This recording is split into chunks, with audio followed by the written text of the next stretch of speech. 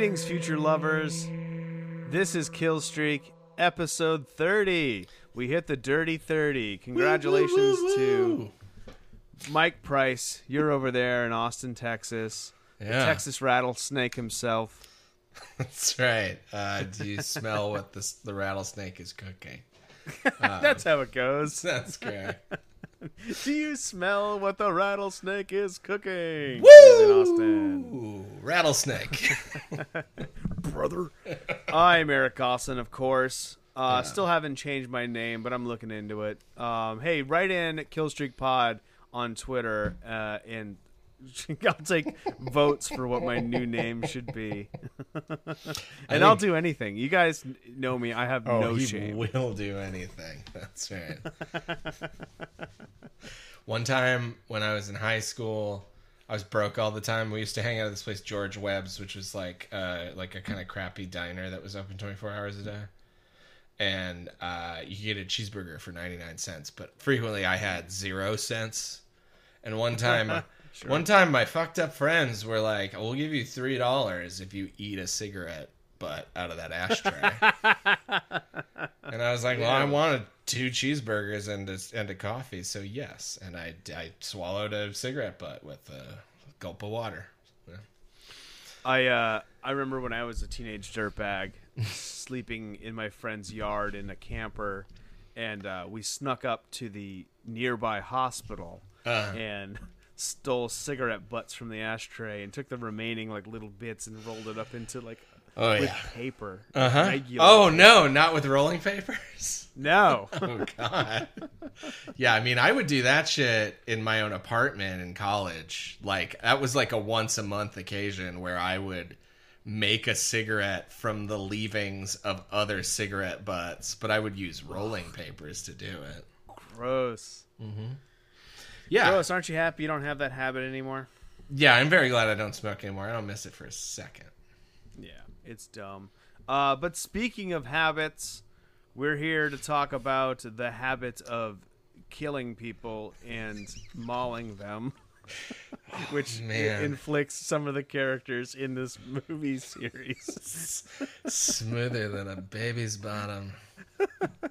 We're talking Ginger Snaps Back, the beginning. I did not realize until you pointed it out to me, I think last episode, that Ginger Snaps Back is the full title. It's clunky. It's clunky. I don't just call it Ginger Snaps 3. Don't get too cute. Right. Or if it's like, or call it Ginger Snaps Back could be the whole title if you really liked that. Yeah, totally. Yeah. Or even just like Ginger Snaps 3, Ginger Snaps Back. I don't know. Yeah. Any number of options. I mean, I feel like just in terms, if I'm like editing the copy here, the name of the series is Ginger Snaps. The first movie is Ginger Snaps. So you can't put a colon after Ginger Snaps Back. No. Because like, anyways. Man. Is it technically a different film series? Right, Should exactly. we discount this movie from the series? It's not canonical. This is a spin-off. It starts its own in-universe mythology.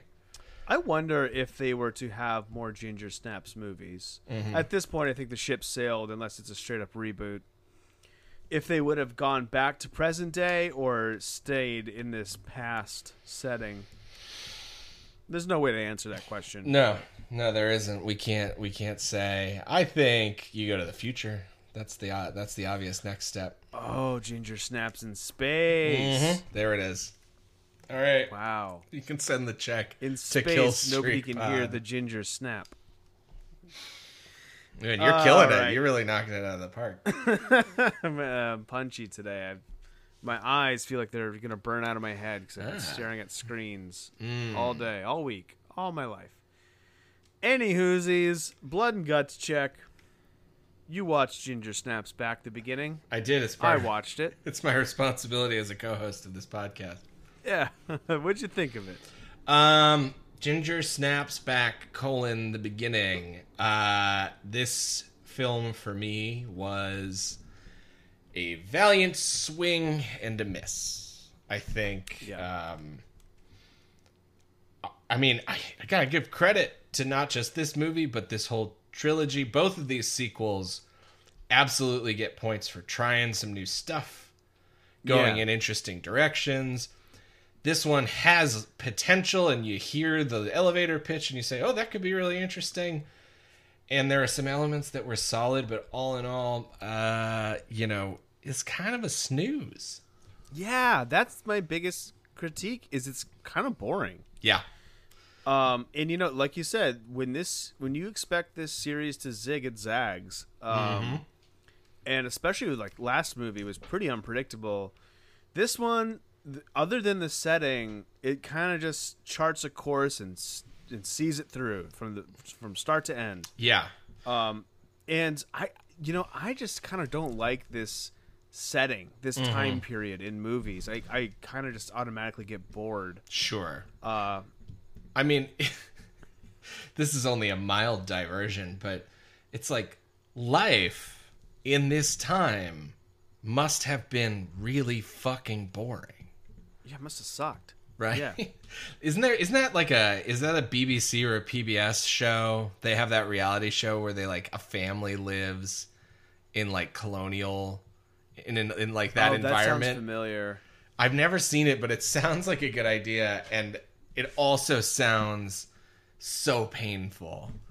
And I don't just mean like losing my cell phone, like whatever. I don't need I could go no screens and still have a decent time, but just this idea of like no electricity.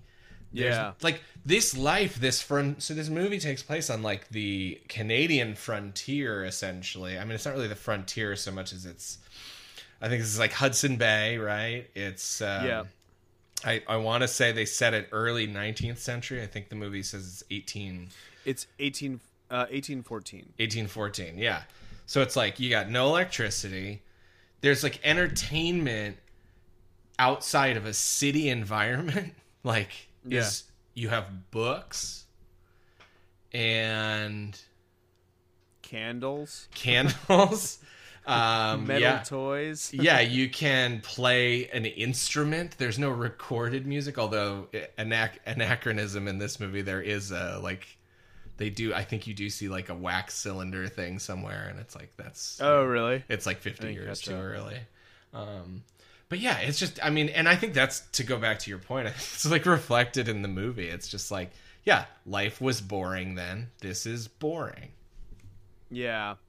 There are some high points in the movie. I liked like the thing, kind of the Thing-esque paranoia that's running throughout the camp. I mean, that just seems like a deliberate choice, setting this in like this wilderness outpost in the winter, and just like everybody there is paranoid, and yeah, they even have a little test that tests if you're not a thing, a werewolf. Right. I think you're onto something there, though. Yeah, with that connection. But and I think you lose a lot of the more feminine aspects of the first two movies. Which is, it's weird. It's a weird decision, because it's not like you couldn't go that route. It's like they are the only two women in this fort full of desperate men. And yet somehow this movie manages to pretty much just sideline their gender identity. It's completely desexualized, which is weird, because this movie starts with like it's a puberty metaphor, and now it's like, oh, now it's just sexless. It's like, what? Why? Yeah. I mean, other than like briefly making out with the hunter, I think at one point, and like there's there's always like a threat of maybe something will happen. Like that guy James, I was like, you have a purty mouth or whatever the hell. But yeah, I don't know. It's just like the first two movies do such a good job at like taking a real crack at this, this horror genre, werewolf genre, told from a really feminine point of view, and it just kind of loses it in this one. And there's so many, the 1814 was not a good period for women. I feel like there's some things they could have done with that. Yeah, it's funny because I think this movie, it flirts with a bunch of potentially interesting themes and then delivers on almost none of them.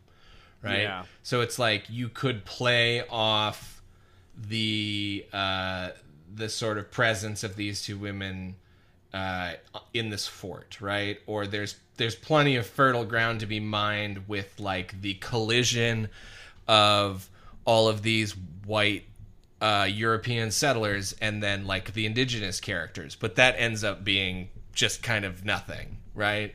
Yeah, other than just some like casual racism of some of the characters, right? It's not. I don't know, it's kind of like nothing really there. The movie doesn't have anything to say about it. Yeah. And I mean, and again, like there are lots of things, you know, like The Thing is a great example. Like The Thing manages to make a really huge meal out of like paranoia, right? And like that idea of, I mean, just something as simple as like trust, right? And this movie like fails to take advantage of any of the central themes that it could grasp onto if it wanted to. And I think a lot of that, you know, not to like fire shots too hard, but it's like a script thing. I think this comes down to it is. to the script this movie has. And the other thing that I'll just call out, which was one criticism that I share from the previous movie, the humor's gone. It's just like... It's gone. Yeah, it is. The first movie is funny. It's like witty. It's acerbic. It's like dark, but fun at various points. And then Unleashed has less and less of that. And then this movie is just totally straight all the way through. Yeah. Definitely. What did you think of the look of the movie? I'll say what I thought, but you've been very critical of the Canadian TV look of these. I think a lot of the outdoor stuff looks pretty good, especially like that like magic hour kind of stuff. But then once you're inside, it goes back to being a Canadian TV show. I think I agree with you 100%. When the movie started, I was like, oh, this looks really good. This is like, this is the most cinematic looking of all three of these. And I think that still remains true of the outdoor scenes. And then, when they get inside the fort, it looks like, you know, it looks like a masterpiece theater drama, right? Like they just found some period house to shoot in. Yeah, and it's like a very PBS looking. Right. Although I think that Master House from the outside looks pretty cool. Like there's some really cool shots of it like all lit up in the like dusk. Totally. Like, oh, that looks rad. Yeah. But the exteriors are super solid. And I'm sick of people like just handsome people being cast all the time, no matter what the role. You know what I mean? Like other than like Dr. Murphy, everybody else is like pretty traditionally attractive. Sure. In a time where everybody must be fucking dirty, ugly, and hairy. You know what I mean? Yeah, give me some Giamattis in there. Huh? Yeah, get a Giamatti in there. Gandolfini, he was alive then. What? Gandolfini's a handsome guy. He's just. I know you're right. I don't know. I've just been seeing a lot of. There's so much Sopranos discourse lately. It's funny. Yeah, that's a great show. New generations finding it. I gotta rewatch it. Yeah. Anyway. The cinematographer went on to. He shot the last two Chucky movies, both of which I thought were pretty. Oh, cool. Done. Yeah. And then not shockingly, lots of Canadian TV. In general, if you look on IMDb and you have a question about what, it's like spinning a globe and sticking your finger down. It's like, well, what does this person's resume look like? And the answer is lots of Canadian TV. Yeah. So there's a lot less to talk about pre-production wise with this one because... One, we covered some of it last time because this was shot sort of in sequence back to back with Unleashed. Different director, different writers, but similar circumstances. The director here, whereas the director for Unleashed was the editor of the original Ginger Snaps, this time we have Grant Harvey, who was the second unit director for the original Ginger Snaps. And then the writers... Two writers, one of which is a woman named Christina Ray, who I think got attached to the project in a very similar fashion to the previous movie. Her first produced script. She had won some awards, like submitting scripts and stuff like that. And the other guy is Stephen Massacott, who has like almost no resume to speak of, but he's Canadian. Everyone's Canadian, in case you were curious. They're all Canadian. Yeah, not much in the cast. I don't know. What question? Oh, I was just I'm looking to see if they were okay. So it looks like my question was, what was the release timeline of this? Mm-hmm. If they're shot back to back, were they released like at the same time? Yeah. And it looks like no. The first one was in January, and this one was in August. Yeah, so later that year. The first one had a limited theatrical release, and did not perform up to whatever benchmark they were hoping to hit. And so there was a question as to whether the third one, was going to get a theatrical release or go direct to video.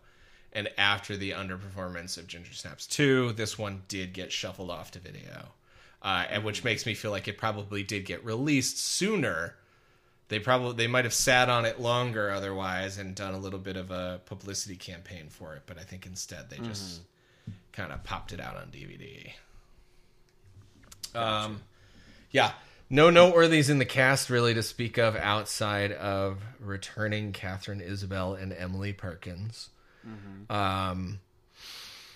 Yeah, I mean, I want to give credit to this movie for things like, I mean, I think that the set design is pretty good. I think that the costume work is good. I think that Isabelle and Perkins continue to be... I think they really scored in the casting with those two. I think that they are, for a movie of this caliber, and this one in particular, like, feels not great to me. You would expect the acting to be worse from your principals, but they are. Yeah, they're better. They're better than the material. I think Perkins is clearly not given as much as she did in this last movie. Yeah. And like, you know, she did a great job with the last movie, and in this one, it's kind of like, I don't want to accuse her of taking some time some downtime. Yeah, but she just doesn't have as much to do. No, she's got. I mean, what kind of story arc does she have? Really, nothing. And I also think that, you know, again, another way in which this one of the three, I feel like it let me down just a little bit, is in that, you know, there are obviously other things that happen around the fringes of the story, but it's just Ginger gets bitten and is turning into a werewolf over the course of a movie. Yeah. You know? And it's like, I was expecting there to be a little twist, like maybe Bridget now is the one who's bit and the roles are reversed. Yeah. That would have been nice. Yeah, or like or like in a traditional, not necessarily a traditional werewolf movie, because I guess the traditional werewolf movie does usually have the protagonist like sort of battling the curse, the infection, right? But it's like, what if they didn't get bitten until what if they were just battling off werewolves until close to the end of the movie? Like that, that could have been different, you know. There's a lot of ways it could have gone in more interesting directions, and I feel like it just doesn't. It missed a lot of off ramps towards a better script. Yeah. Yeah. So yeah, that's all. I mean, I mean, I'll say this just because, you know, usually you're the one who issues this disclaimer, but this movie isn't that bad. It's just not right. Yeah. It's not really good. Exactly. Yeah. Exactly. It's not that bad. It was disappointing after the last couple for me. Yeah, and I would say, like, I probably was a little less disappointed maybe because I didn't like Unleashed quite as much as you did, but I do still feel like I had higher hopes for this one, and they were not. Yeah, me too. They just weren't met, unfortunately. All right, well, get people real excited to hear the synopsis. Yeah, we'll get more in depth with what worked and what didn't work. What didn't work. After we hear a little word from our sponsors. Okay, we open up on some maps and we get some text on the screen. In its push westward, the Northern Legion Trading Company established an outpost in the wilderness. Each spring, Each spring, 36 men from the fort traveled to the Hudson's Bay in York, boats laden with animal pelts. The boatmen would return in the fall with provisions to survive the harsh winter. In 1814, they never came back. And then, real quick, we get a fucking wolf kill right off the bat. Yeah. Legit jump scare. Scared me.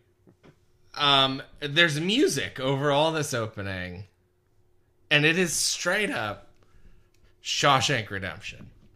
Oh, is it really? Did you notice this? No, I did not notice that, no. I Googled it like crazy, and apparently this is an original score, but like it is the exact, it's like a cello, and it is the same fucking notes as, it's the Stoic theme, as it's called, from Shawshank Redemption. Okay. So if you're watching this movie, listen to the intro, pause it, go on Spotify, go on YouTube, listen to Stoic theme from Shawshank. Tell me they're not the same. And while you're there, check out the soundtrack for Another Yeti: A Love Story, Life on the Streets on Bandcamp. And then listen to the track Share Me a Story. And then there's a certain Trent Reznor and Atticus Rose. Is Atticus Ross his name? Ross.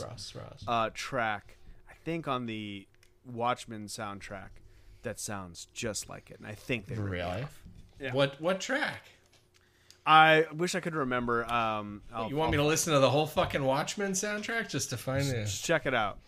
So listen to this one. It's a big ass. And then listen to this like triple disc, just to like be like, oh yeah, that sounds kind of the same. It's a similar chord progression. Anyway, so we get some horrible PS3 era graphics for a title card. It's bad. This is probably the worst of the title cards for this series so far. It looks like it's like dripping dust or something. Yeah. Come on, guys, get it together. We got some shots of the woods, an old drawing of people being attacked by wolves over the titles. And then Bridget gives a little narration. The Indians say the curse began with the ancients and was passed down through the generations. There are legends of the Wendigo and the coming of the red and the black, legends of the day of reckoning when death would consume the land and good would face evil. Of the day the curse would be broken forever or go stronger. We got Bridget and Ginger. They're on horseback riding through the woods. Two sisters bound in blood, not to be broken, together forever. They think they're lost. The horse gets skittish as they're walking through the woods. And they pass this like Karen with antlers and feathers hanging from trees. Yeah, suddenly she's angrily yelling at a manager. Jesus Christ! Sounded like you said Karen. Karen, how do you say it? Well, just Karen. Karen. Karen. Okay. Karen. Karen. Hey, Karen. This is my wife, Karen. So we see like a teepee. It's all torn up and covered in blood. And there's an old native woman in a red cloak. She gives our two leads the bird skull necklaces that Ginger specifically had in the first movie. I don't know. Did you catch that? I did. I recognized them, yes. And I was like, oh, this is cool. They're gonna like tie all this like prequel mythology in, and no, they're not. No, not really. No. And she whispers, kill the boy or one sister kills the other. Then the horse gets nervous and it runs off and they have to chase it. While they're running, Bridget gets caught in a bear trap. Ginger has to leave her there and go back for the old woman for help. And Bridget starts screaming. Ginger can't find the old woman. We hear a wolf howling. And then a real ass wolf comes up to her, up to Bridget, and kind of growls at her. And there's a hunky, dark-haired indigenous man who we'll find out is the Hunter. That's it, yeah. That's it. It's his name, the Hunter. He whistles and calls it off. And then Ginger knocks him from behind. He swings like a bolo at her, wraps her up. Then finally, doesn't really calm the girls down, but he releases Bridget's leg from the trap. And he was only trying to help. and he puts like a poultice on her wounds. This movie is very deep in the native Canadian, the indigenous mystic characters. Yeah, it's it's that eternal it's the eternal battle, right? It's an uphill battle for representation where it's like, okay, well, so yeah, it definitely acknowledges the existence of indigenous Canadians, but then so that's like a check mark in the plus column, but then it just confines them to these incredibly stereotypical, like, wise, noble hunter stoic, and silent types. Like a mystical seer role. And again, it's one of those things where it's just like, there's an opportunity to do a lot more with this and these characters, and they just don't capitalize on it. Of any series that we've covered, this would be the one that would do something a little bit different. You know what I mean? Yeah, you would hope so. Who knows, maybe with the original creative forces from the first one, you might get something different. But, again, it's like, it's not some sort of great crime they've committed. It's just no. Yeah, it's just like, it just comes up short. Yeah, exactly. We get to Fort Bailey.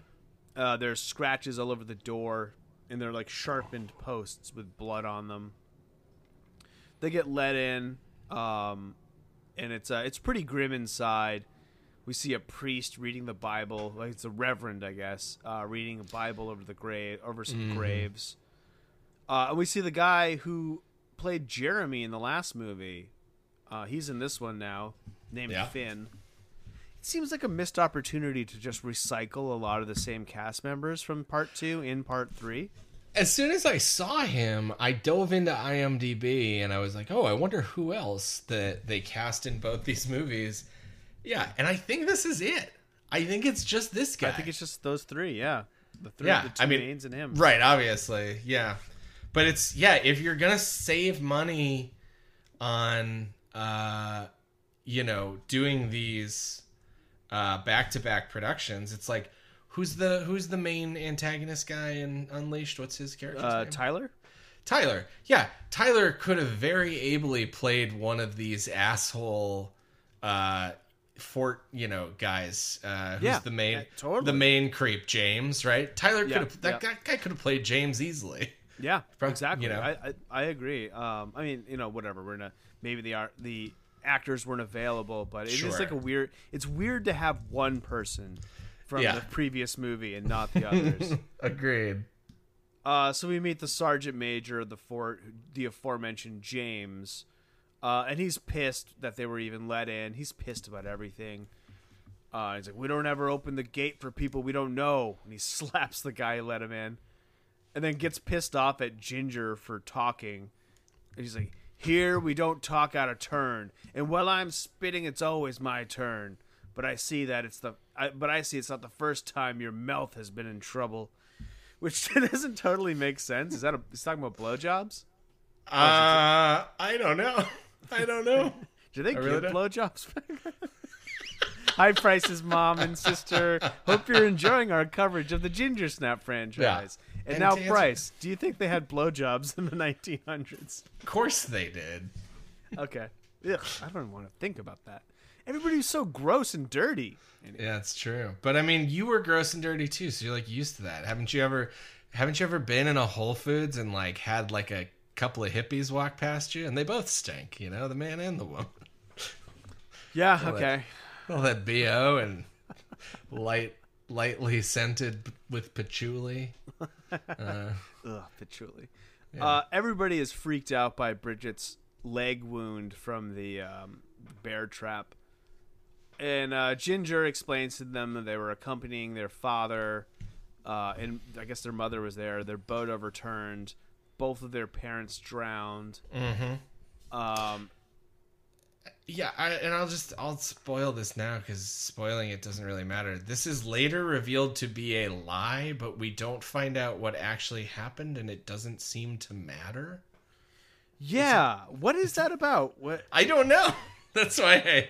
That's why I say it's. Do you mean when Bridget says, basically, is like, wait, our parents drowned? That's news to me. Like that. Yeah. I think I interpreted that as their parents did drown, but they,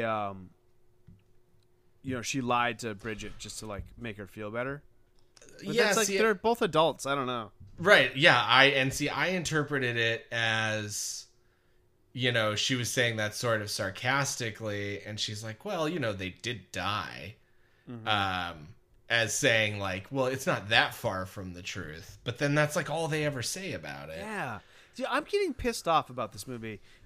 You know what? You know what I would have done? Have them be werewolves from the fucking beginning, and then have them both like keeping it a secret, and then they go ape shit and kill everybody. Like I don't know.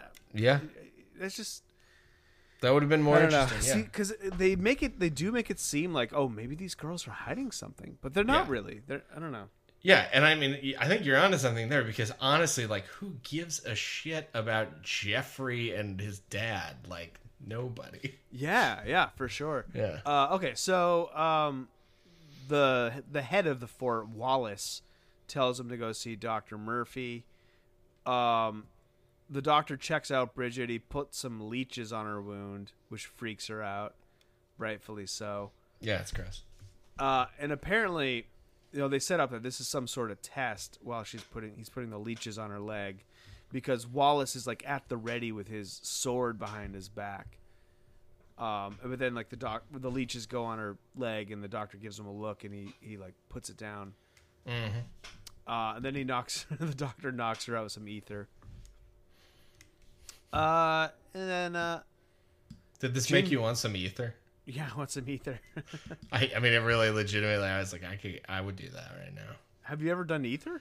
Have you done ether? No, I've never done ether, but watching her do it, and what I know, I mean, like, I've done, like, have you done poppers? Excuse me. Hi, Mom. Hi, Mom and Sarah. I don't think No, I haven't done poppers. I've done like the Rush, like that like shit you buy at like a head shop. Okay, yeah. I mean, poppers. We used to get those at Circus of Books in Silver Lake. They're very popular in the gay community. But yeah, those are always it's the fun. same thing, because we bought my friends and I like went to like either a porno store or a head shop. I don't remember which. Yeah, one might have been next to the other, and bought something that smells really strong, and you huff it, and then gives you a head rush. You just go in and you ask for VCR head cleaner, because that's what it was. Jesus it's like Christ. They sold us that. Yeah, and you just huff it, but it's like, you just kill. I mean, it's like huffing paint or anything else, where you're just like, it's like minor brain death. For like 10 seconds, but it feels great. It's like, oh my god, and then you like come back to it. Anyways, I saw the ether, and I was like, I think mostly I just missed being at parties where people had poppers and things like that. What do they call like the CO2 cartridges, like the nitrous cartridges? Oh yeah, Whippets. Whippets. Whippets are very similar. Whippets almost exactly. I mean, the feeling is very, very similar. So Ginger starts to notice that the fort's nearly abandoned, and she asks the doctor about it, and he's like, "Oh, there's something in the woods." Finn shows him around the main cabin, and the Indians told them that this was a bad place to build a fort, but they didn't listen. They built the fort anyways. They sent a trade party out that was supposed to return to the fort 2 months ago, but there's no sign of them. Then he brings them up to Jeffrey's room and explains that the captain, Wallace, whatever his station may be, his son and his wife, it's his son's old room, and they died a couple of weeks ago. Yeah. Then it's dinner time. The ladies come down. The men are all impressed. We should eat here more often. And Reverend Gilbert gives his blessing, and he never stops giving the girls the stink eye this entire movie. Yeah. He's a real he's creep. Very put off by him. He's a creep, yeah. And then he's like says something like, "Don't give in to the temptations of the flesh." And Ginger cuts him off with an amen, and he's pissed. And then some slob of a dude, Seamus, I guess it's Seamus, warns Ginger that the Reverend's fixing in on her. Hunter comes in, interrupts dinner with this big ass wolf's jawbone. And James makes some. Oh, it's right. James is straight up racist against the indigenous people. Yeah, he's just the all-purpose asshole. He's the all-purpose asshole. He's like mean to the girls for no reason. He's power hungry, and he's also racist. And we later learn Seamus is has a native wife and son now. So he's always like needling him, and then he clearly hates it. He gives like a shitty toast to the Indian friend over here, and Seamus defends the hunter. It escalates into a fight because James accuses the hunter of as like an inside agent trying to get them all killed or some shit. Mm-hmm. I noticed the hunter has a higher voice than you would expect in this scene. Yeah, I mean, he's not... I don't know how to respond to that. I mean, don't have to. Yeah, he doesn't have a deep, manly voice or anything, but he's a grade A hottie. Yeah, he is. He looks familiar, too, but I couldn't really place him from anywhere else. He's done a bunch of acting in small roles and stuff, but yeah, he's nothing big. But like, I mean, he's still working, and I'll say he works outside of Canadian TV. He works in American TV too, so you've probably seen him in something. Good for him. Yeah. So they're interrupted by wolves howling outside, and dinner's over. The girls go up to their room. Reverend Gilbert is like following them. It's like good Christian women need not be afraid or something, some bullshit, accusing them of being painted Huas. So they learn that this fort's been under attack for 2 months, and the reason why like James and everybody is so suspicious of them is like they just walked right in here with no resistance from the wolves outside, basically. Right. Which doesn't really pay off. Like, nope. That's why I was like, oh, maybe they're already wolves and we just don't know it yet. Mm-hmm. So they lock the door behind them. Bridget finds a bunch of toys that are coincidentally of wolves and soldiers being attacked by the wolves. Ginger we get some quick horror flashes. Like she's sleeping. We get some like horror flashes of like, bloody shit. Then she a lot of flashes across this whole movie. Yeah. She grabs a candle and then goes to fetch more water, and she hears a noise, and she investigates, and it sounds like a little kid crying, and kind of sees some glimpses of him behind a door, and she opens it up, and he's crying in the corner, and she slowly walks towards him. He turns around, and of course he's deformed, and he pounces on her, and she screams. Then she wakes Bridget up and says, "We're getting out of here." And she's bleeding, something bit her. It was Jeffrey bit her, the son. They grabs a sword off the wall and they leave. And then like this is a missed opportunity too, because they come to the gate, and Ginger does this like cool sword flip and sticks it into the ground. Yeah, and you're like, oh, maybe she's a badass, and we just don't know it. The other thing I didn't like about this is just like this. Her getting bitten here by this wolf boy, for lack of a better word. It was confusing. Yeah, it's confusing, but then it also like it just kind of it contributes to the inevitability of this story that makes it slow and boring to me. Yes, which is just like if it was up to me, if you told me, okay, Ginger or Bridget or whoever has to get bitten and transform, it's like, well, maybe we could maybe we could draw it out longer to see if it's gonna happen. Because it's like, we've all seen the first movie. I don't know how many people are just like tuning into Ginger Snaps Back the beginning without having seen Ginger Snaps. Yeah. And it's like, this is just setting off the same timeline that we have in the first one, where it's like, okay, now she's going to transform over the course of the movie, and then eventually she'll be, and they're going to wrestle with it the whole time. Yeah, and it's like, I know where this is going. Like, why did this have to go down quite the same way, So they lift the bar off the door, but they get caught by James. James roughs him up a bit, and he's like, "Get up! That rowdy, pretty mouth of yours again." And Ginger puts up her dukes, and they like kind of have a little altercation, but then Bridget gets the drop on him with his own gun. Just then, wolves start pounding on the gate, and they sound an alarm, or they ring a bell, more accurately. And then one of the dudes, I guess it's Owen or something, gets pulled out through a crack in the door. And the wolf is just like tearing him apart.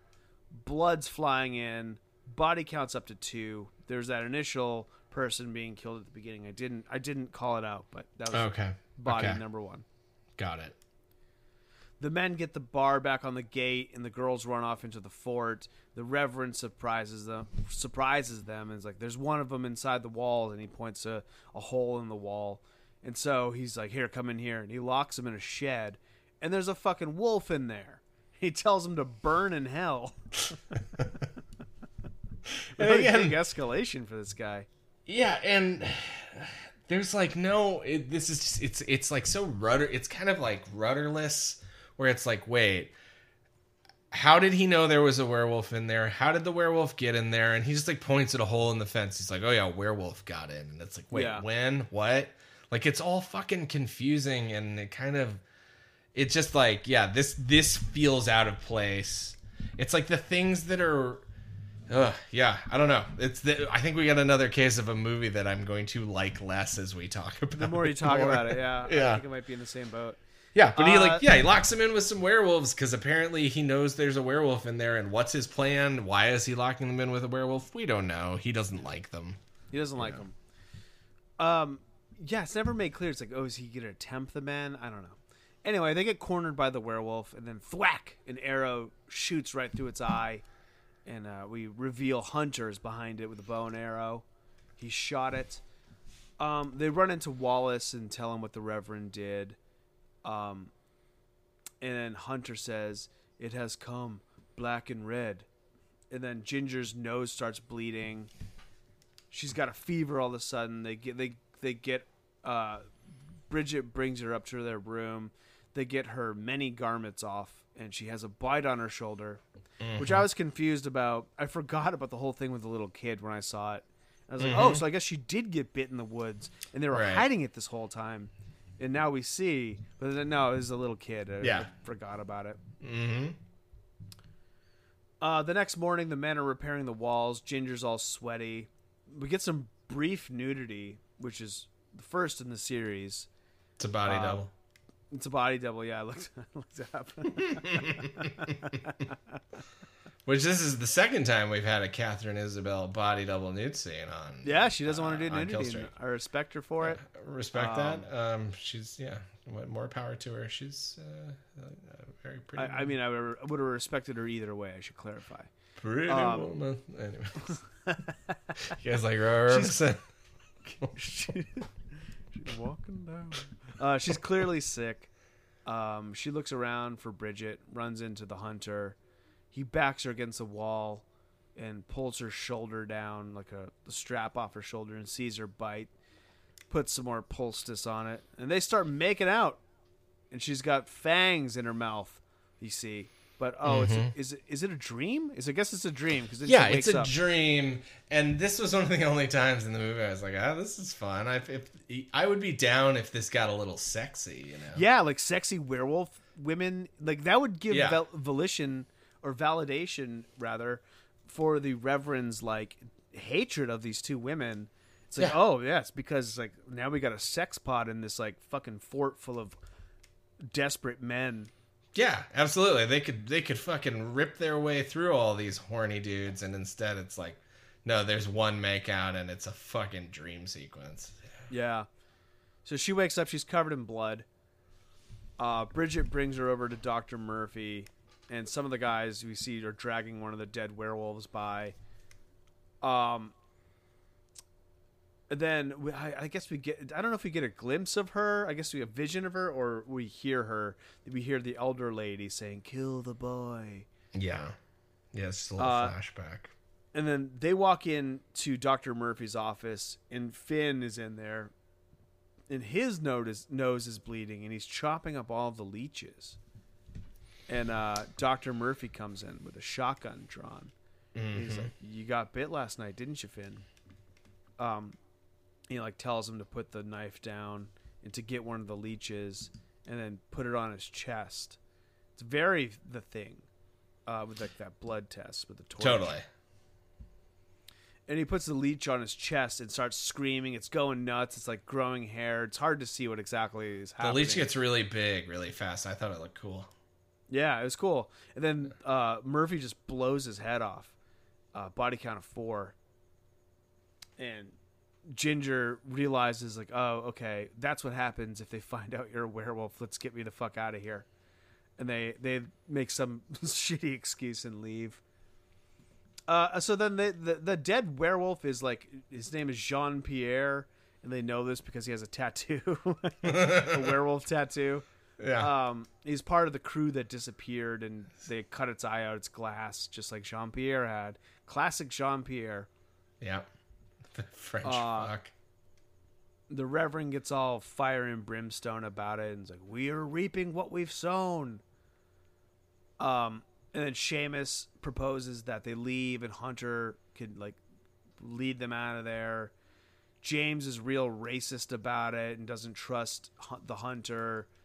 That's when we find out about Seamus and his indigenous wife and kids. And then Wallace says that he wants to stay at the fort and fight because he wants revenge for his wife and his son.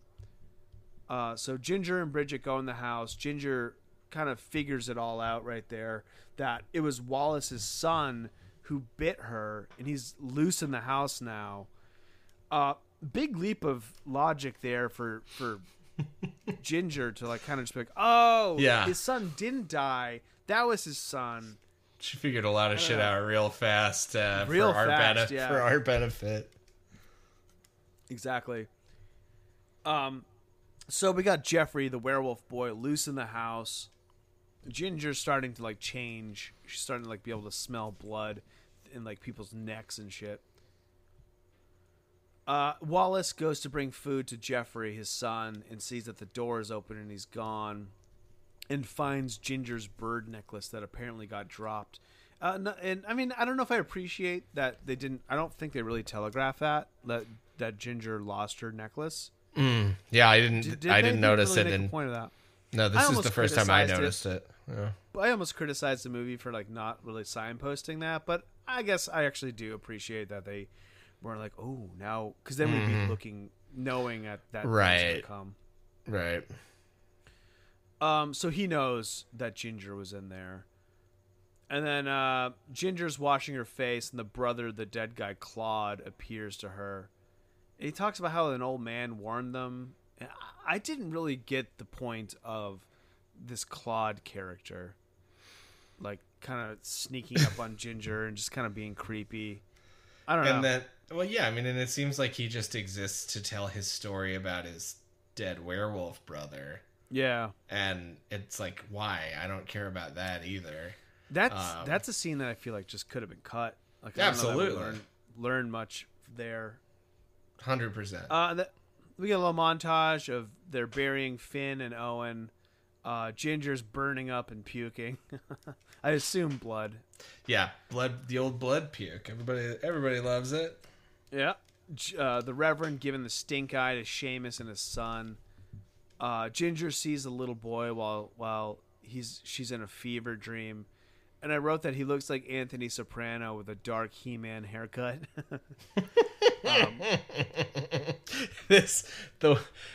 I gave a lot of credit to some of the production elements of this film. Apparently, the wig person did not get their budget filled because between Bridget, or I should say, so we've got Bridget in a weird wig in the first movie, and I feel like in this one, Ginger's wig sucks for a lot of the movie. Oh yeah. But Jeffrey's little wig is hilarious. It looks so stupid. It does. the soldiers put the wolf's head on a pike outside and burn the body. Then Bridget's looking at Ginger's wound. It's pretty much all healed, but there's hair growing out of it. We've seen this before. We know it's happening. Bridget goes to get her something for the pain and happens upon this drawing of wolves. And we see a woman with a dagger in the drawing and a halo, like kind of a halo, defending herself against the wolves. Kind of implying that, maybe like Bridget's the chosen one who's going to, stop all of this. Wallace comes up behind her and is like, "Hey, where's your sister?" I know that she let Jeffrey out, and if the others knew and they find him, they're gonna kill him. So then he explains to her that, Jeffrey had gotten bitten and is starting to change. So they have like a little bit of an allegiance. And he gives the necklace back and tells her to look after her sister. Ginger is asleep in bed, and werewolf Jeffrey crawls on top of her in this like kind of creepy one shot. It's cool. It's like you see the bed from the side. Yeah. Jeffrey kind of slowly crawls on top of her. And it's all in like this cool one shot. I did find this creepy. Yeah. And he like touches her hair. She wakes up and screams, and he pulls like a hank of it out of her hair. And she crawls. He's like kind of cowering on the floor, and she crawls over to him, and hears the seer say, "Kill the boy," and then Bridget rushes in, and Jeffrey the wolf boy scrams, and Ginger realizes like, "Oh, that's the boy who bit me. I have to kill him. If I kill him, the curse will be lifted." Which is like new rules for this series, which we all know how I feel about new rules. Whatever, you know what? It's fine. We can Maybe they're wrong. We can withhold judgment on this new rule until we reach the end of our story. Yeah, exactly. So Seamus is in his cabin. He hears a bang, and he goes to investigate it. He climbs up into this loft area. And there's a really cool long shot of just the darkness. And then after a beat or two, Jeffrey pounces. It's a good jump scare. And Seamus falls back and hits his head. And outside, guys are looking for him for some reason. They come into his cabin. They find him dead on the ground. Body count's up to 5. And then James finds the piece of hair that Jeffrey had torn out of Ginger's head. So they think that Ginger killed him. They take her while she's sleeping. He does a really weird, creepy thing where she bites him on the hand, I think, and then he's like, "Oh, you had to bite it again and bite it harder, good and deep this time." And he drips the blood onto her face. It's really creepy. Yeah, it's weird. And then Wallace comes in to the rescue, pulls a gun on him. And then in the hallway passes Seamus's son, James does, and he's like, "I'll get you, boy," because he's a racist. Wallace knows what's up. And he's like, "If you tell the man about your sister..." Basically, they make a pact. Like, if you don't tell the man about my son, I won't tell the man about your sister. Right. So then he has the guys let Ginger go. And then the Reverend tells Murphy to prove that Ginger's not a werewolf. So get a leech. Let's do the leech test. The leech test on him. The leech test again. Yeah. And then Wallace fucking shoots Murphy to death. Yeah, because he's just trying to do his job of doing the test. Yeah. Like, I was shock. Yeah. Body count's up to 6. It's really shocking, but then again, it's like kind of like I can see Wallace deciding to do that in the spur of the moment because he doesn't know what else to do. Yeah. But then like nothing else comes of it. Yeah, you would feel like there'd be an out-and-out mutiny if he did that. Right. Yeah, exactly. And they just kind of move past it, and again, it feels odd. Yeah, they really do. So then he sends the rest of the guys out and tells Ginger to pack her things. So she once again repeats that she has to break the curse. She has to kill Jeffrey. Ginger grabs Bridget and promises that like I won't kill you. And we get a shot of like blood or something swimming behind her eyes. Then Bridget gives her back her necklace, and then Ginger grabs a knife and leaves. And then as on her way out, Ginger hears James throwing Seamus's son out of the gate, just like kicking him out. His name's Milo. And like, did we have a proper introduction to this kid at any point? No, I think we see glimpses of him, but we never really like, oh, that's Seamus's son Milo. Yeah, because like this scene is where he becomes like a kind of large piece of the plot for a little while. And I'm like, wait, who is this? Am I supposed to know this guy? And yeah. It's never. They don't do a very good job with it. So he even like calls him a half-breed and a mongrel to add, just more to the reasons why you hate James. Right. Ginger goes to the cemetery for some reason. She sees Jeffrey there, and he's dug his mom up. And I wrote, like, how did she know he was going to be there? His face is real ugly, real nar-nar. She puts a blade to his throat to kill him and break the curse. But she can't do it. And then one of the soldiers sees him and shoots like the grave, and they both run out of there. Hunter enters the bedroom with Bridget and like, it's too dangerous for you here. I've seen your face in my dreams since I was a boy.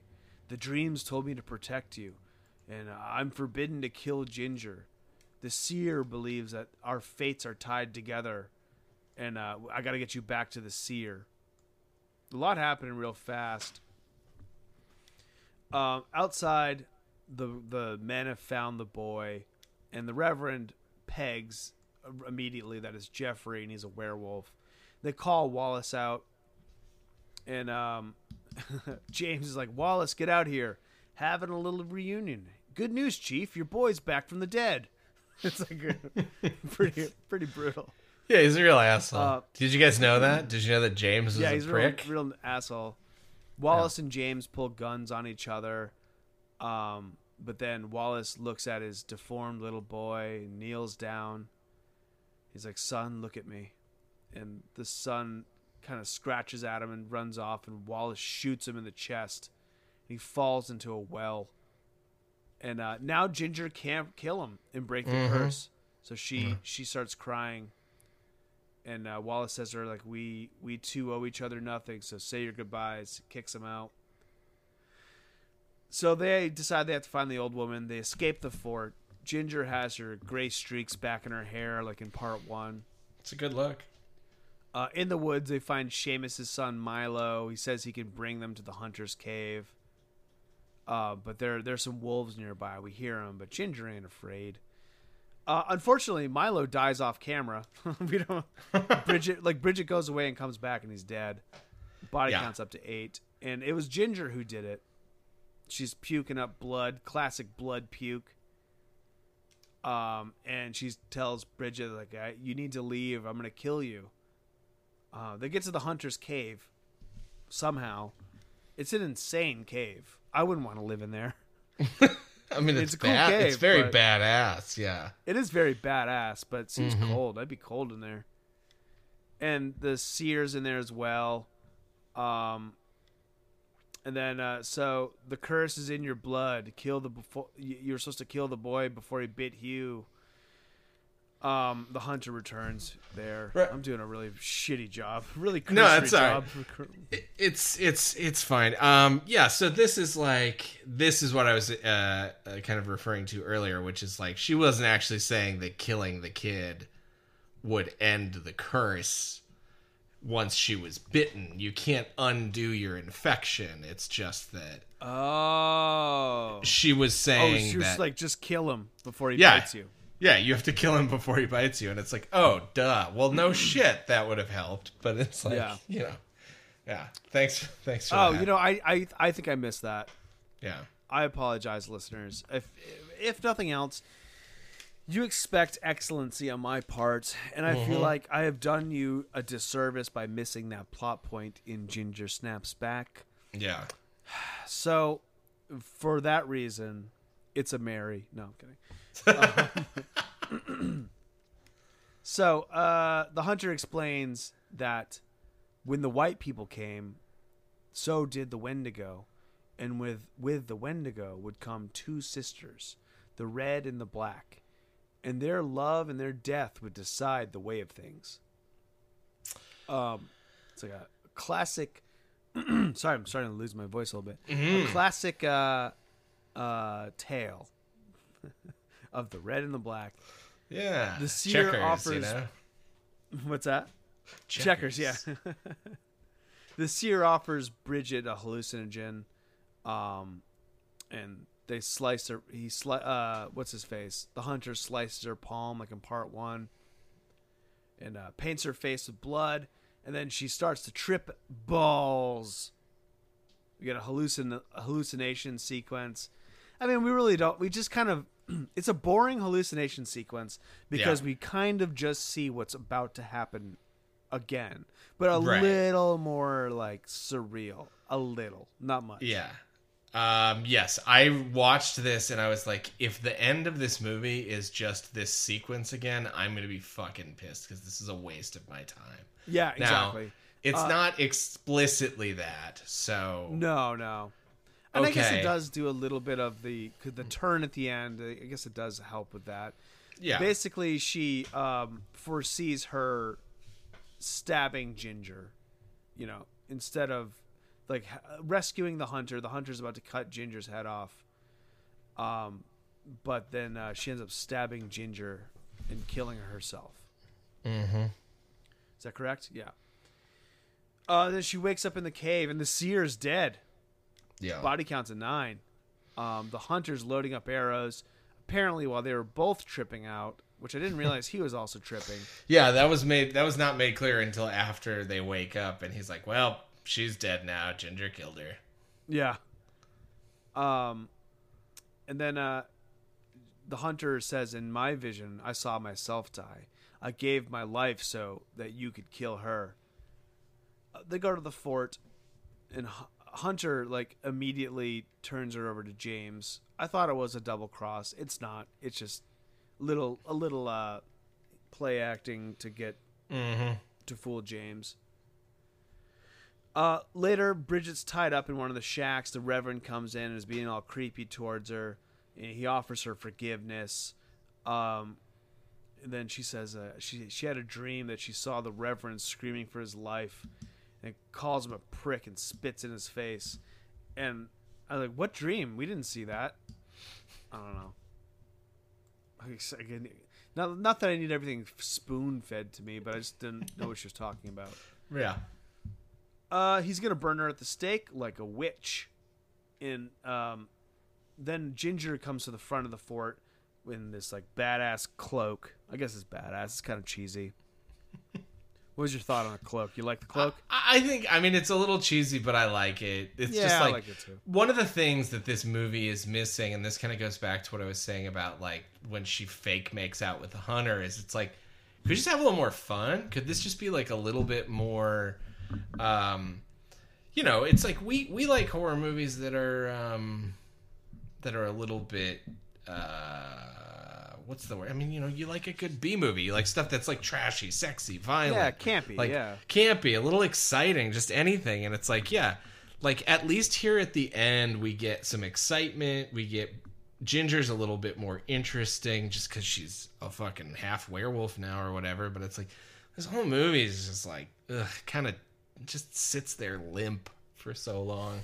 Yeah, I have to agree with you. The Reverend's about to light the pyres, and that would burn Bridget. But then the hunter shoots him in the hand with an arrow.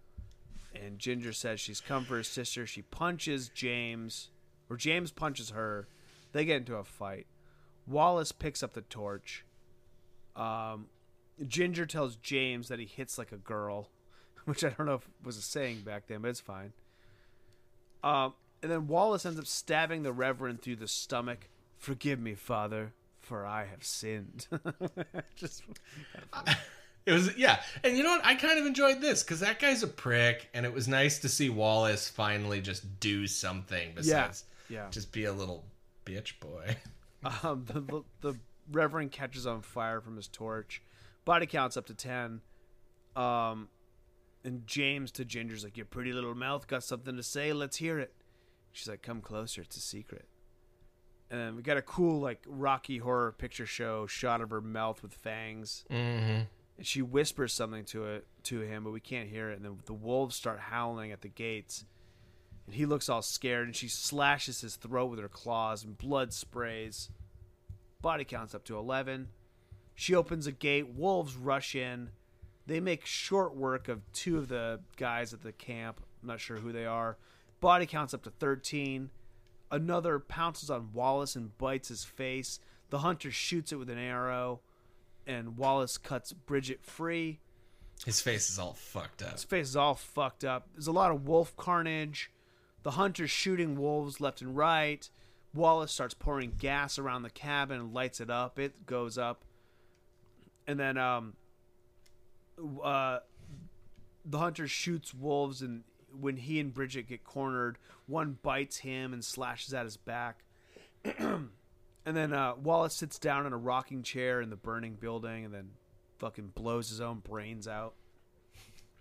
Body count's up to 14. Bridget finds the hunter and is like, you know how it must end. And he gives her his knife that she saw in his dream.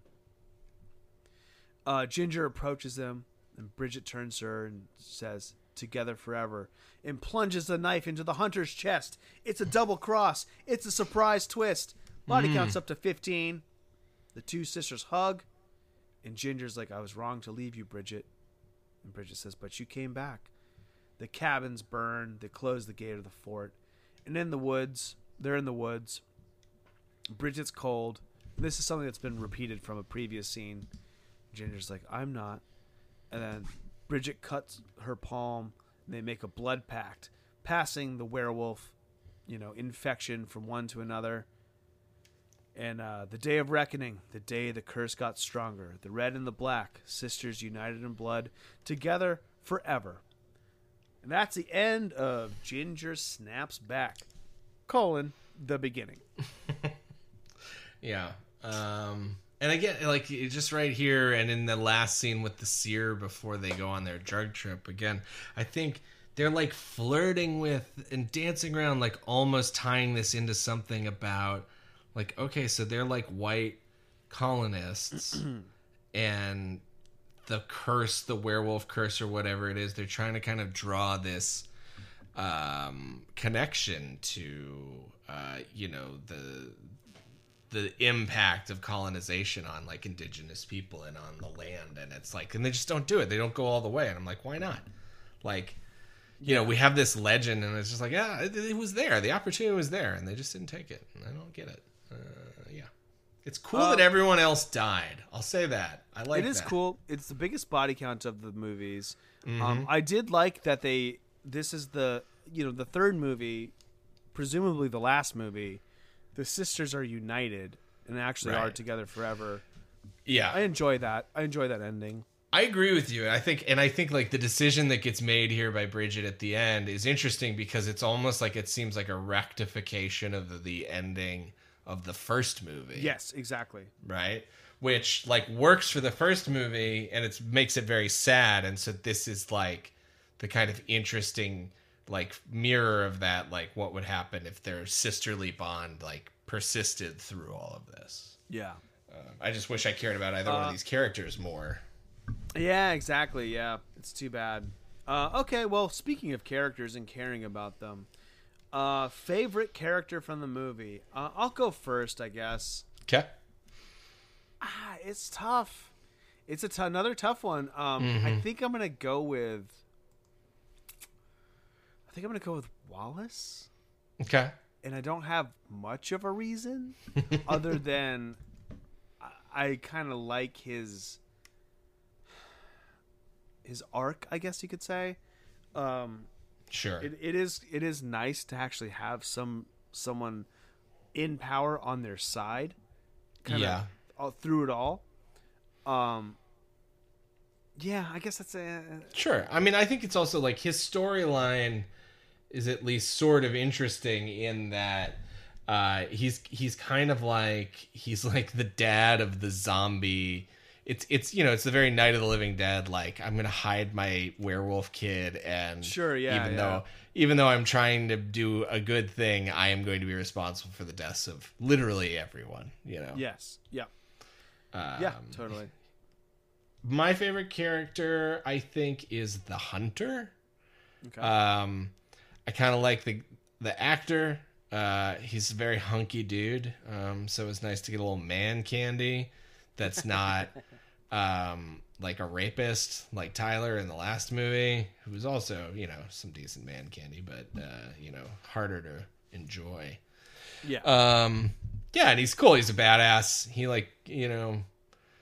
saves, he's definitely like the biggest badass of anybody around, and he does some cool stuff, and then he dies because sisters. What's the saying that not bros before hoes? The sisters if you reverse before it. Misters. Yeah, sure. That it's not as fun, but yeah. Anyways, that's my answer. Cool.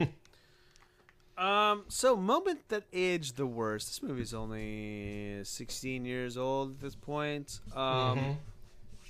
Do you have something? Because I do have something. I don't want to keep going first and maybe potentially robbing you. Sure. No, I don't think you're going to pick mine. Mine is one that I already alluded to earlier, and it's kind of a little wink and a nudge because it's not a moment from the movie in 2004 that aged the worst. Oh, sure. It is. There's like a wax cylinder music box in the movie, and it's that was something from like the late 1800s, early 1900s in this movie from 1815. So that aged very poorly. Oh, geez, look at you. Uh-huh. I don't know if this is a moment that aged the worst because it still exists, and it's just not one of my favorite tropes in movies. And I said it before, it's sort of like the magical, mystical Native American, Native Indigenous person. I'm just sort of sick of that. It's boring. Agreed. Boring and one-sided. Yeah, I mean because it is also, I think, it's in the same turn as like the magical Negro. Magical Negro, yeah, exactly. So it's kind of tokenizing, and it's just like, this is a movie that takes place in an environment where you would assume that the characters would interact with lots of indigenous people, which is like a perfect opportunity to give some of them roles where they're just people, where they're just characters like anybody else, and they can have their own personalities instead of being these like stereotypes that have to represent this idea of what, again, like an indigenous hunter and a seer. And it's like, what if they were just Indian people who just like did normal stuff like anybody else? And they can still know the legends and stuff, right? But like, it doesn't have to be like a silent man who like is great at tracking and has a wolf for a pet. Mm-hmm. Yeah, exactly. No, I agree with you wholeheartedly on that one. So we certainly have more deaths to choose from in this movie sure. compared to the last. Any ones that stick out in your mind as being particularly the best? Yeah, I think there are a couple that are sort of entertaining. A lot of them happen either off screen, or one thing this movie does do that just to level one more complaint before we get out. There were points in time when I was reminded of, for people who follow action movies a little bit more, there's this idea that sometime around not the first Bourne movie, not the Bourne Identity, but it's is it the Bourne Supremacy, the second one, which is the first to be directed by Paul Greengrass, the guy who did United 93, and then went on to do a bunch of he at least did the next two Bourne movies. sort of this shaky cam style of action where it's really hard to tell what's going on. And this movie has a lot of that, unfortunately. I felt that way about a lot of the kills and a lot of like the werewolf action, which in a way it serves a purpose of not lingering on the werewolves for too long because they don't stand up to scrutiny as special effects. But it's also like it's hard to track what's going on. So there's like a bunch of people that die and it's just like a lot of frantic cutting back and forth and blood spraying around. And so my nominee for my favorite death was Wallace, actually, because one, he gets his face all fucked up, which is cool. He looks real gruesome. But then I also just like that this is a trope you get, especially in zombie movies, but like you see it in werewolf stuff, anything where someone's like gonna turn, just the kind of like, I'm gonna do a couple more things before I die, and then I'm gonna off myself before I get the chance. So his sort of face mauling and then matter of fact rocking chair suicide was the one that sat with me. Yeah, it's pretty cool. It's a cool moment. I think for me, it's the 1-2 combo of being one of the few deaths that's on camera, a pretty good looking one, and a surprise is Finn getting shot by Murphy. Sure. After we see, because it all happens really quickly, and it's a good head explode. It's a good it is shot. It definitely, they shoot it from behind so that they can use like a real exploding head prosthetic because they don't have to have the face looking really good. And it looks like the top of his skull explodes. And it's something I miss. Like now in a movie, somebody gets shot in the head. It's just like some CG blood coming out and some CG blood splattering against a wall. I miss the fucking Tom Savini Dawn of the Dead headshots. Those are so dope. They're so absolutely a good headshot in a movie that's practical. Use real fake blood. Mm-hmm. As oxymoronic as that is, real fake blood, not digital blood. Yeah, you got me hooked, brother. I'm with you. Okay, then. So this movie's scary. There's a couple of jump scares in this movie. Yeah, it's definitely not as scary as the first movie. Where do you think it falls on the Carpenter scale?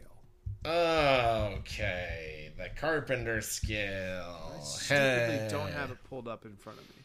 I got it. This is like right in the middle. I feel like, right? This is like I think so too. Yeah. Let's give it. I'm gonna vote for Christine. That's my vote. Yeah. Okay. Christine sounds good. All right. Cool. We're really committing to this Carpenter scale as of late. I mean, this movie was kind of I'm just waiting. I'm waiting for one that like really. I'm waiting for when are we going to see a real scary movie again? You know. I mean, I don't think we had for me, like it was Blair Witch. Yeah. It was the last like real scary movie. Mm-hmm. Absolutely. And then so finally, before our final segment, marry, fuck, kill with this movie. Mm-hmm. I think it's probably pretty obvious what my opinion, which is a kill. It's a soft kill. It's not a complete kill. But it's not really a fuck-worthy movie because I don't think it's very fun. Yeah. Or very interesting. It's hard to recommend, right? It's hard to recommend. Yeah, there's, friends of the show that I've been talking with, fan of the Ginger Snaps movie. I immediately texted them or tweeted them after the second movie. I was like, "Hey, you should check out part 2. It's good." Yeah. This one, I don't know. I don't think I can do it. Yeah, no, I don't think I would recommend it to anybody either.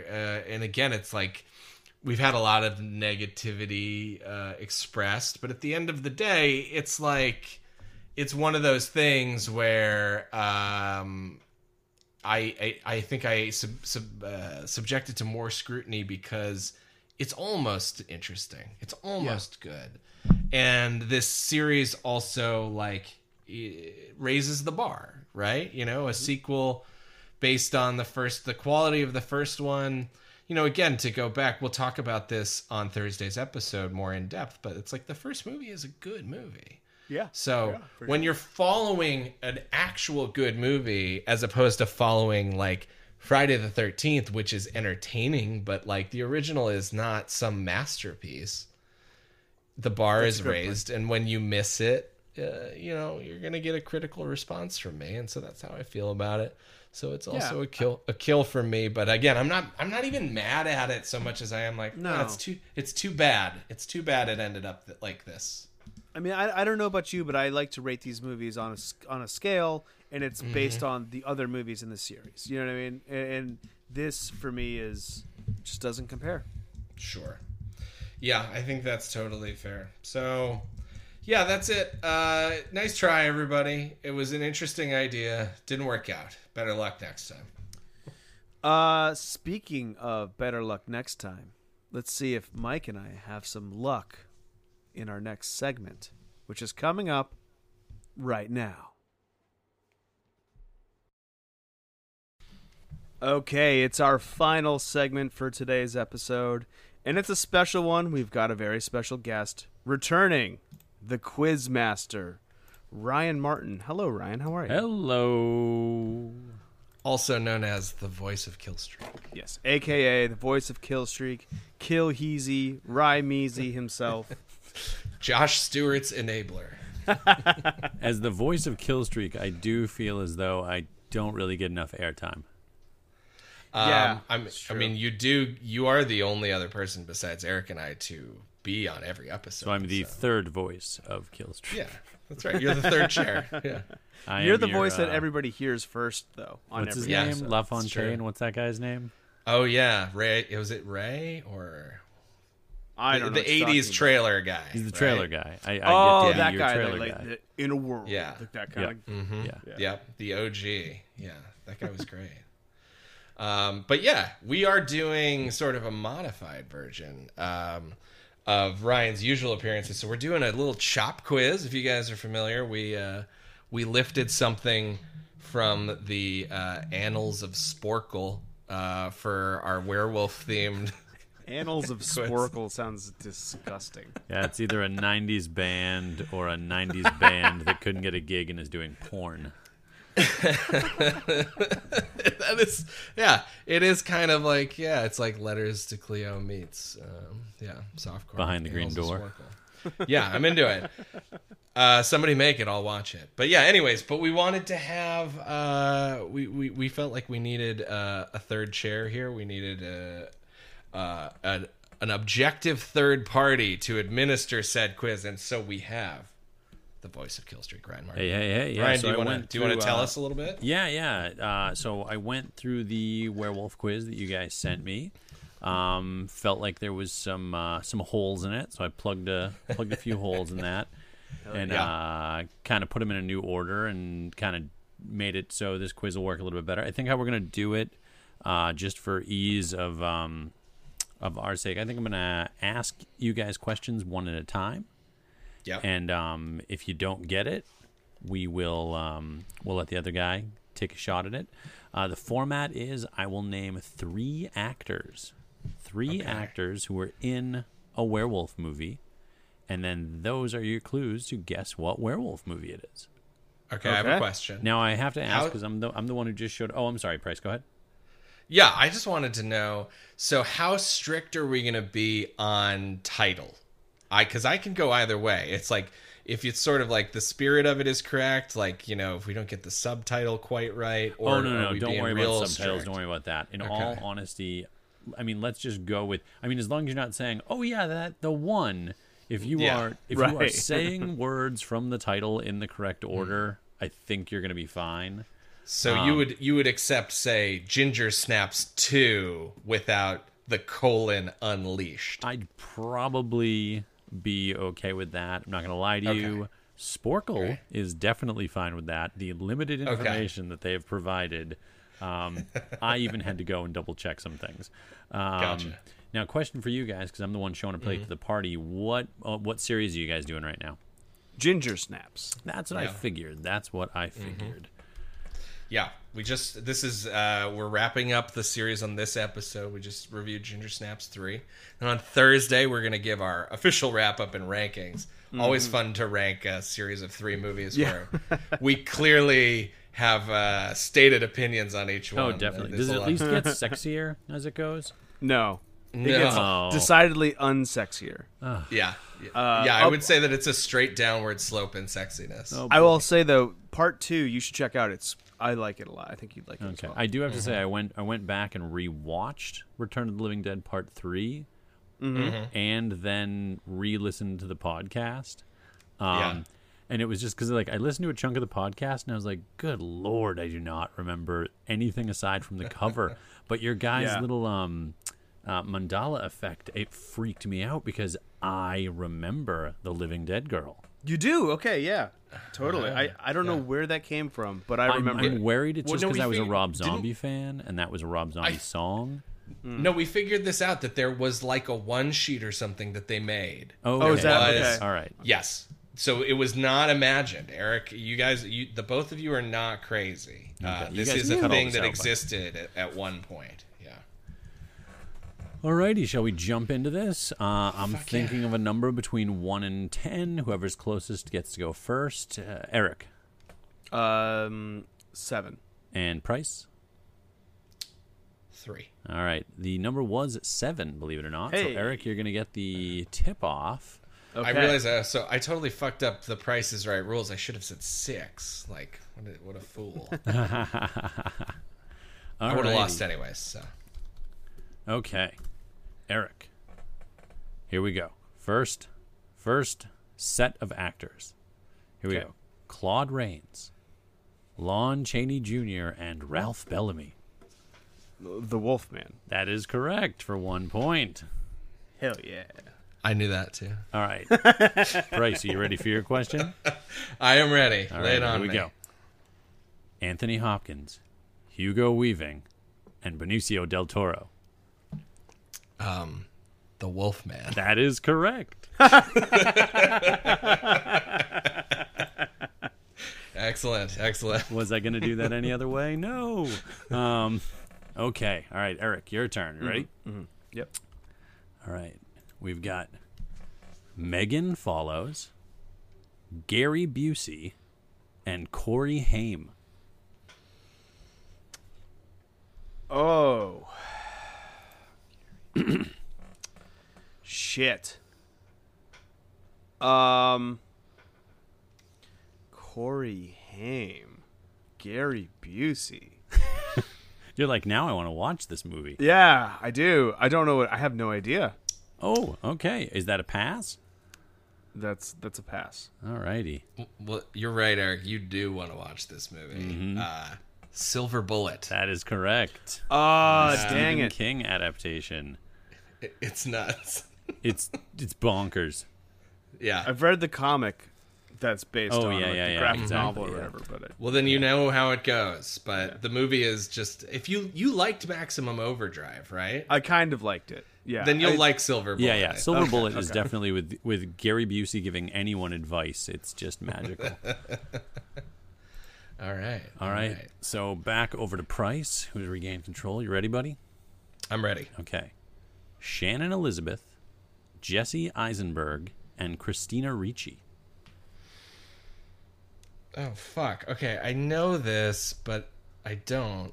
If that makes sense. What I mean is I'm like, yes, I know that Christina Ricci has played a werewolf, and I'm trying to remember where, and it's driving me insane.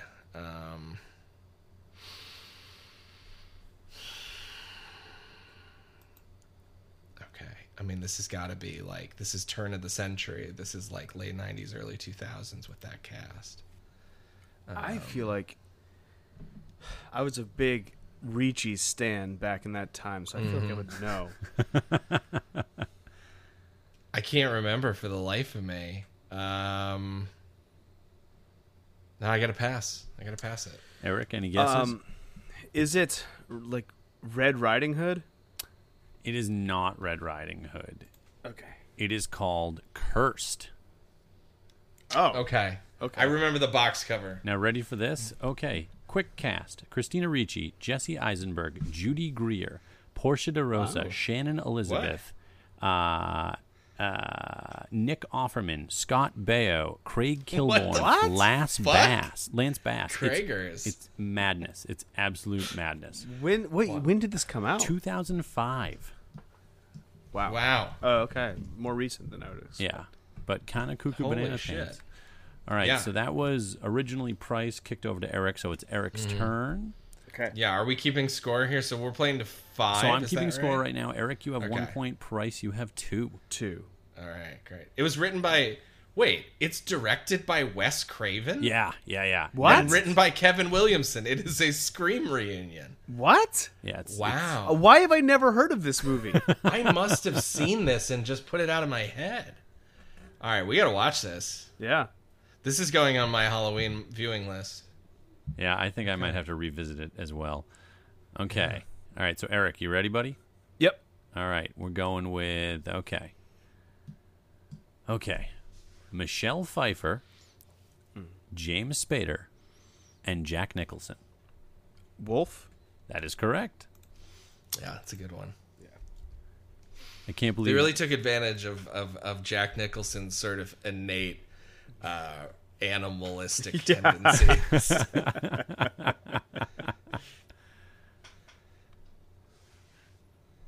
All righty, Price. You ready, buddy? I'm ready. Okay, here we go. All right.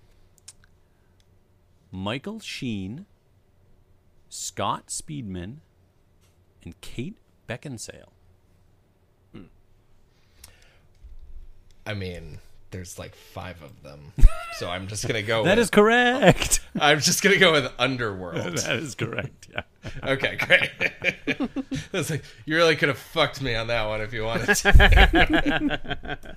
Sort I'm not an it's evil 2, man. Yeah. Me with 2 and Price with 3. That is correct. Okay. All right. All right, hold on 1 second. We might have to bring back our bed theme music for this one. Oh, yeah, it's a good call. Yeah. All right, you ready, Eric? Mm-hmm. All right, we got John Aston, Paul Sand, and Jason Bateman. Oh, Teen Wolf 2? That is correct. TOO, baby. That's even better. I love that they couldn't get Michael J. Fox back, Yeah. but they got back Styles. Styles. Well, he's the heart and soul of Oh, the first definitely, one. Really. Yeah. But I love it's like, hey, you my boy's cousin? You a werewolf too? Like, Yeah, it's like Styles is really the curse follows him around. yeah, exactly. It's kind of like how my theory is that Cameron is the main character of Ferris Bueller. Oh yeah, no, Ferris Bueller's definitely. Day Off. I love that. Well, you know that psychological Ty- madness. Yeah, there's the Tyler Durden theory. Oh, right, The- yes. Oh, yeah. that's The good. I movie's like about Cameron and that Ferris Bueller is his imagined id. I like Yeah. it. I like that. It's not real, but it's fun. All right, so Price, I believe it's your turn, right? Yeah, lay it on here me. we go. It's 3-3 right now. 3-3. Let's turn up the heat a little bit. Okay. Whit Bissell, Tony Marshall, and Michael Landon. Ooh, a Landon joint. I Was a Teenage Werewolf. That is correct. Oh, shit. That's great. I wouldn't have got that. Yeah, it's Landon or bust, baby. That's all I had. Yeah, exactly. I mean, the good news is he didn't do a lot of werewolf movies. Yeah. Okay. All right, Eric, you ready, buddy? Yeah. All right. Julie Bowen, Julie Delpy, and Tom Everett Scott.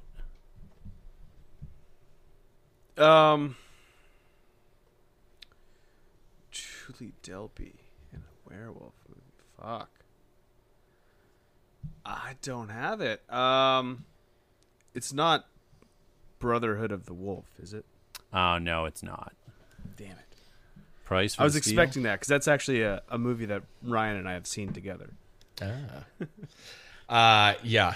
This massive disappointment I saw in the theater. I believe it is An American Werewolf in Paris. That is correct. Oh, Jesus. Yeah, I never saw it. I never saw it. It's bad. Keep it that way. Yep, you're good. You're good.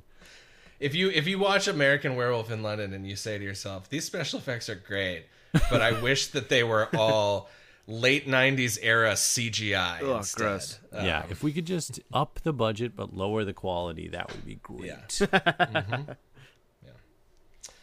All right. Well, that's great. Price with 5. That Oh was, shit! yeah. That was it. Oh man. Destroyed. Eric, do you want to give Eric one more just for shits and giggles? Yeah, so he yeah, can yeah, I'd love redeem to. himself? Let's do it. Okay. All right. But I won, just so everybody at home knows it's over. Just so everybody chill, okay? Yeah. Let's see. Let's go with D. Wallace, Robert Picardo, and Patrick McNee. The Howling. That is correct. Picardo. And Picardo, let's just do one more, as if to say, like, if the cards had played out differently, if Eric would have snatched this one up like a handful of gravy. Yeah, if he'd stopped handing me free food. You know. All right, ready? Let's go with Jenny Augater, Griffin Dune, and David Knott. It's American Werewolf in London. Jenny, I don't know how you pronounce that. Agater, whatever it is. Beautiful. And I feel like she's not in a lot of other stuff, and she's like so it had to be by charismatic choice. and just gorgeous. I'm like, Yeah. why is this woman not more well known? Yeah. Well, guys, don't that know. was a lot of fun. Thank you so Absolutely. much for coming on and doing this to us. And once again, Yeah. Price It to us. mopping the floor with me. Yeah. Hey, it's always my pleasure. Yeah. Once again, Ryan, the voice of Killstreak, thank you so much for coming out. Yeah. Happy to come and make it look like I'm really smart. Yeah. Guys, if you want to send us quizzes or whatever the heck you want to say to us, you can do so at killstreakpod@gmail.com, or go ahead and give us a follow on Twitter, killstreakpod on Twitter. And Price, what's the update on that website? Yep, the website is she's live. It's killstreakpod.com. I mean, if you want to listen to episodes, you can go there. It's also mostly a way for us to gather new listeners. So, if you're already a fan of the podcast, there's only so much that the website has to offer you. Yeah, spread the word. Hey, Really yeah, selling please do. yourself, guys. Thursday, we're going to tell you guys our rankings for the Ginger Snap series, and also let you know what our plans are for the Halloween season. Yeah, we got Ooh. some special- big announcements. Yeah. Should be fun. So come back on Thursday. And, as always, good Christian women need not be afraid.